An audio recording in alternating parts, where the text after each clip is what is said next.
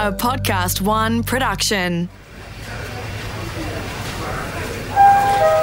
G'day, I'm Tim Harcourt and welcome to the Airport Economist.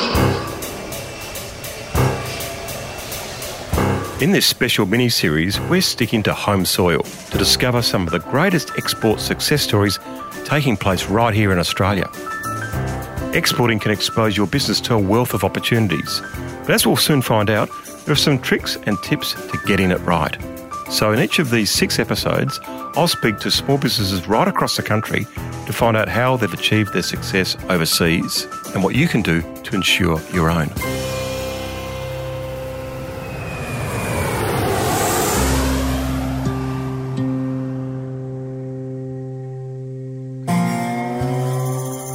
In 1988, it was the bicentenary year, so I decided to take a trip around Australia.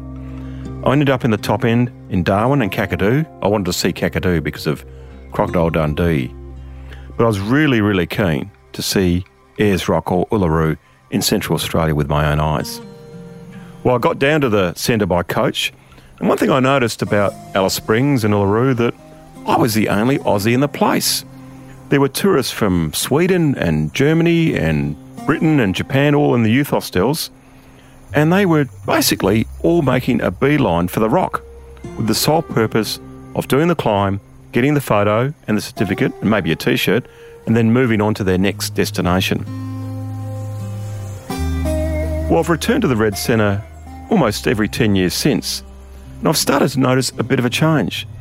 The international tourists are still there, and still mainly from those destinations, but there's been a huge growth in Indigenous enterprises in tourism and hospitality. In fact, on my last trip to Uluru, I sat down with Sammy Wilson, a traditional owner of Uluru, who runs Indigenous cultural tours. And it struck me in the rush to climb the rock that many tourists, both local and international, were missing out on the 50,000 years of history surrounding the rock and the local area. Well, Sammy works with his business partner, Brett Graham, from SEIT Outback Australia. Welcome to the show, Brett. Hey, g'day, Tim. How are you going? Now, what does SEIT stand for? Explain that to me. SEIT's an acronym, and we use it as a play on words. It stands for spirit, emotion, intellect and task. And they're the 4 elements that we strive to put equally into every single thing we do. So these are sort of bespoke tours, very specialised, tailored tours rather than those big jump on the AAT bus sort of production line type things. Yeah, that's correct. So in some of our cases, we do have a few sort of, if you want to call them run-of-the-mill tours, but no 2 of our tours ever run the same. Every day you've got a different guide, you've got different environmental factors, you've got a different mix of people, and generally people are choosing our product because they want to be informed. They don't want to be just sort of taken here, do this, get off, get on, take photo, do this. They want to be able to ask questions. They want to be able to get a personal response. They want to be able to touch, feel, and be part of the Outback experience, and that's exactly what we provide.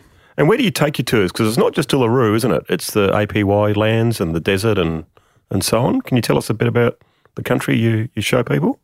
Look, Uluru Katajuda National Park is the draw card. That's known as the location around the world, and essentially everyone picks that as the destination. It's then convincing or showing customers that there is so much more to do other than just Uluru. So we do tours to Kings Canyon, which is 300 kilometres from Uluru. We tour up to Alice Springs, West MacDonnell Ranges, and then down across the border into South Australia, into the APY lands for a couple of Indigenous tours we run down there with the local communities. And then out the back of Uluru onto Aboriginal lands. So it's taken a while to put all this together, but there's sort of no boundaries to where we go, and we can plug all of these elements together and completely customise a tour for what the client wants within the time frame. And what's your mix of domestic and international tourists that take your tours? Yeah, look, it does vary from year to year, and it's subject to a whole heap of financial indicators. But as a general rule, we're normally about 70% international, 30% domestic. And where do the international tourists come from? What countries and what sort of demographic? Are they baby boomers or millennials or a bit of both? Yeah, look, a little bit of everything. We more tend to get sort of the more mature customer because they're picking our product for the reasons of that they want a private charter or they want something a bit more exclusive. So they're a little bit more prepared to, spend a little bit more money to get the experience. America is a huge market for us, North America, followed by England is probably, running really close in terms of numbers. And then Europe, Germany and Italy are very, very strong markets, followed by sort of the other European companies. Spain's a big market. And a new emerging market for us is Latin America, so Chile, Brazil and Argentina. Now, you deal with a lot of cultures and languages with the various international tourists you meet. Do they have very different expectations in what they expect from you? Do they look for different things depending on what country they come from, and does that create challenges for you? Yeah, that does create some challenges, especially when you've got 4 different languages on a sort of a mixed tour on a bus, and you've got to try and cater for 4 different countries at once. Yeah, there is a significant difference between different countries' perceptions and expectations of what they're going to get in Uluru, and that just comes down to how much we educate the agents and the clients before they arrive. So some countries are a bit more, I suppose, a bit more sort of demanding in terms of that they want to see this and they want to do that, and it's a bit more structured. Where some of the other countries, especially like the European countries, are a little bit more relaxed about it, where they'll say, "Yep, we're going to go on this tour," and they're sort of a bit more flexible and happy to go along with what happens on the day, which actually equates to a better tour. They go with the flow. They go with the flow and there's no pressure, and therefore they actually achieve more by not having any expectations. And how do you market yourself, to overseas tourists compared to Australia? Is there a way you do it? Do you do it through agents? Do you do it through the Central Australia body? How does it work? Yeah, so, tourism's, one thing I will say is, through Tourism Australia, the structure of how do you get that overseas client who knows nothing about Australia and nothing about Uluru. There's actually quite a good process there. So there's lots of agents. We have inbound tour operators in Australia. We have outbound tour operators in each country. Then you have your agents, which will filter into those. So then the customer will walk into a travel agency, for example, say, I want to go to Uluru, tell me about it. And so you've got to educate down the line.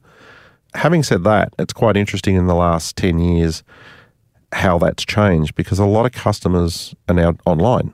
So they can either book direct. But having said that, we actually find most of our customers will do their research online. They'll check out Australia. They'll go, I want to go here, here and here. They'll do all the homework. They'll then walk into a travel agent with all the information and say, this is what I want to do. What can you tell? So there's still that personal connection that needs to happen to actually get the tour secure. Then that agent will forward that information on to the inbound or their outbound tour, our inbound, and then it'll come direct to us. So how do we educate them? We have to travel the world. So we do travel and trade shows literally all around the world. So every year we're in England, ITB in Germany, which is the largest tourism trade show in the world, and then Marketplace in LA, which covers the whole of North America, which is the largest tourism event in the USA for Australian product. We also travel to South America, to countries there every second year. So we've got people on the ground who are intimate with our product, so as they can deliver all the information to the agents, so they're fully educated, so people can make informed decisions from wherever they come from. You sound like you're a bit of an airport economist yourself, Brett, getting around to all those trade shows. Yeah, breaking your product. Yeah. You spend a bit of time in the air. Very good. Hey, do you have any economic headwinds that often hits you, like if the Australian dollar goes up, or fuel prices? Is there any major thing you've ever had to deal with? Like a global financial crisis? Does that hit tourism? How susceptible are you to economic changes? Yeah, we are actually quite susceptible to those. the biggest challenge we have, if almost on a daily basis, is just where the Australian dollar sits with the US dollar. Okay. When there's a big drop in the Aussie dollar against the US, that's actually really good for tourism. Yeah. So we will see a massive amount of bookings flow in at that point. Now, they may not be travelling for 6 or 12 months, but the US market will buy now while the dollar's in their favour.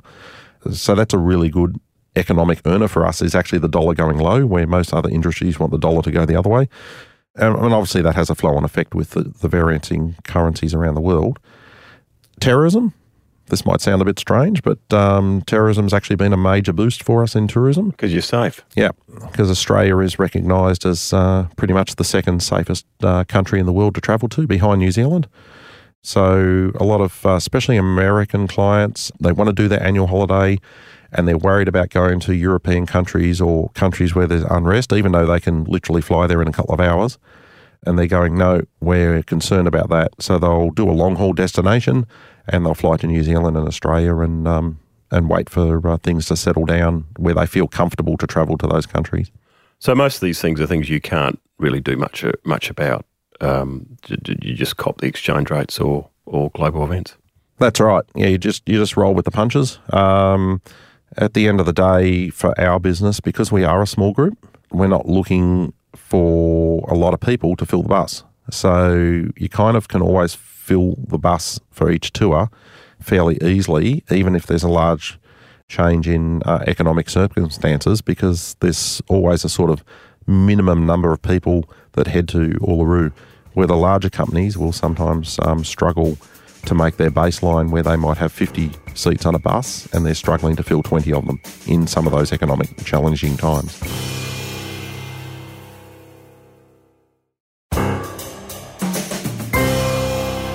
Now, you have a significant Indigenous culture component led by the traditional owner of Uluru, Sammy Wilson, who I had the honour of meeting.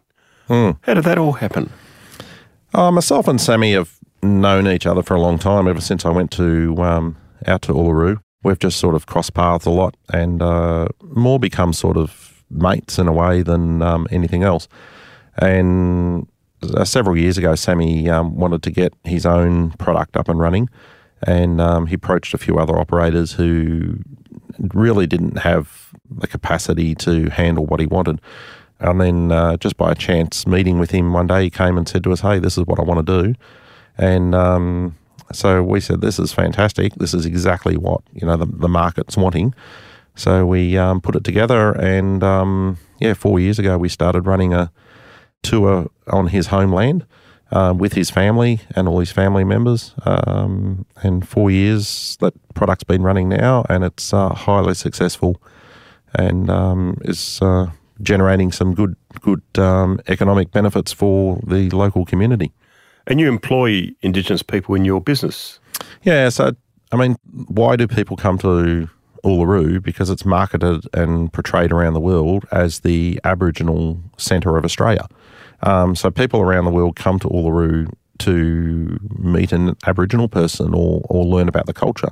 And the reality is that they don't really get that experience because there's not the opportunity for the Aboriginal people to do the work in the tourism sector. At Uluru, we pretty much have the only 2 Aboriginal tours as such. So there's a huge demand. There is a massive demand for international tourists who want to meet and talk and sit down and find out about Aboriginal people on a one-to-one basis. So the supply is certainly outstripping the demand.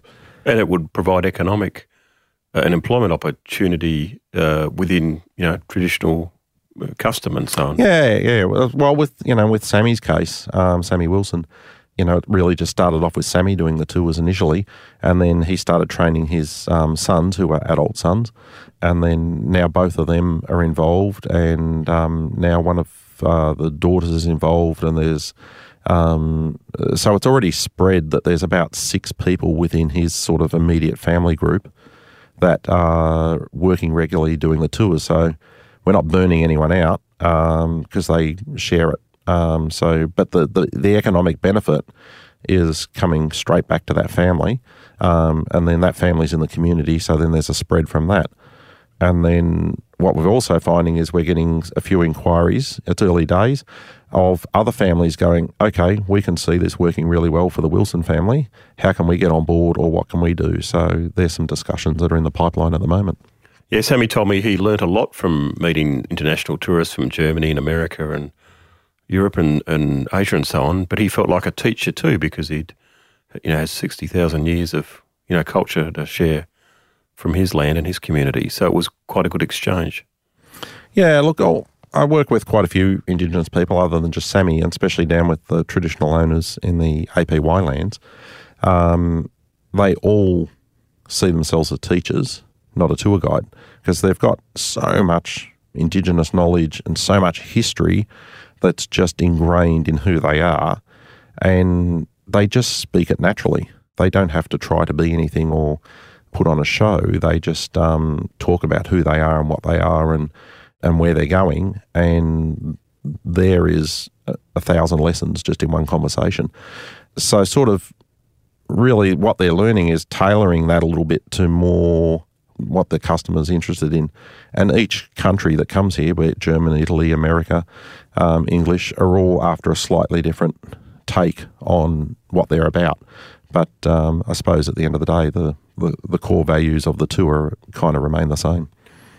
And how do you think tourism will change now? Now there's not the climbing of the rock. Do you think this new Indigenous element with the knowledge of so many thousands of years will bring a new aspect to tourism in Uluru and the surrounding area in the Red Centre? Absolutely. I think on a personal front and also from a business front that the closure of the climb is long overdue. And there's only a certain type of client that actually does climb the rock, which is actually quite interesting. And they're not actually our client.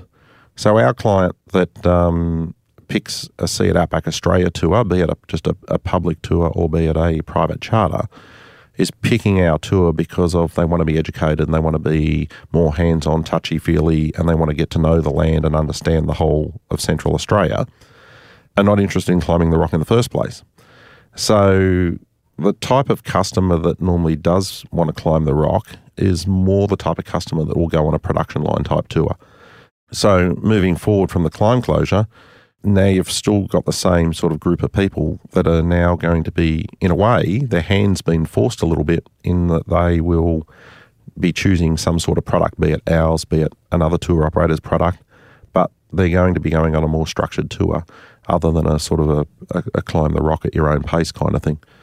So I think the opportunities there for business growth in all the tourism sector will actually increase over the next couple of years.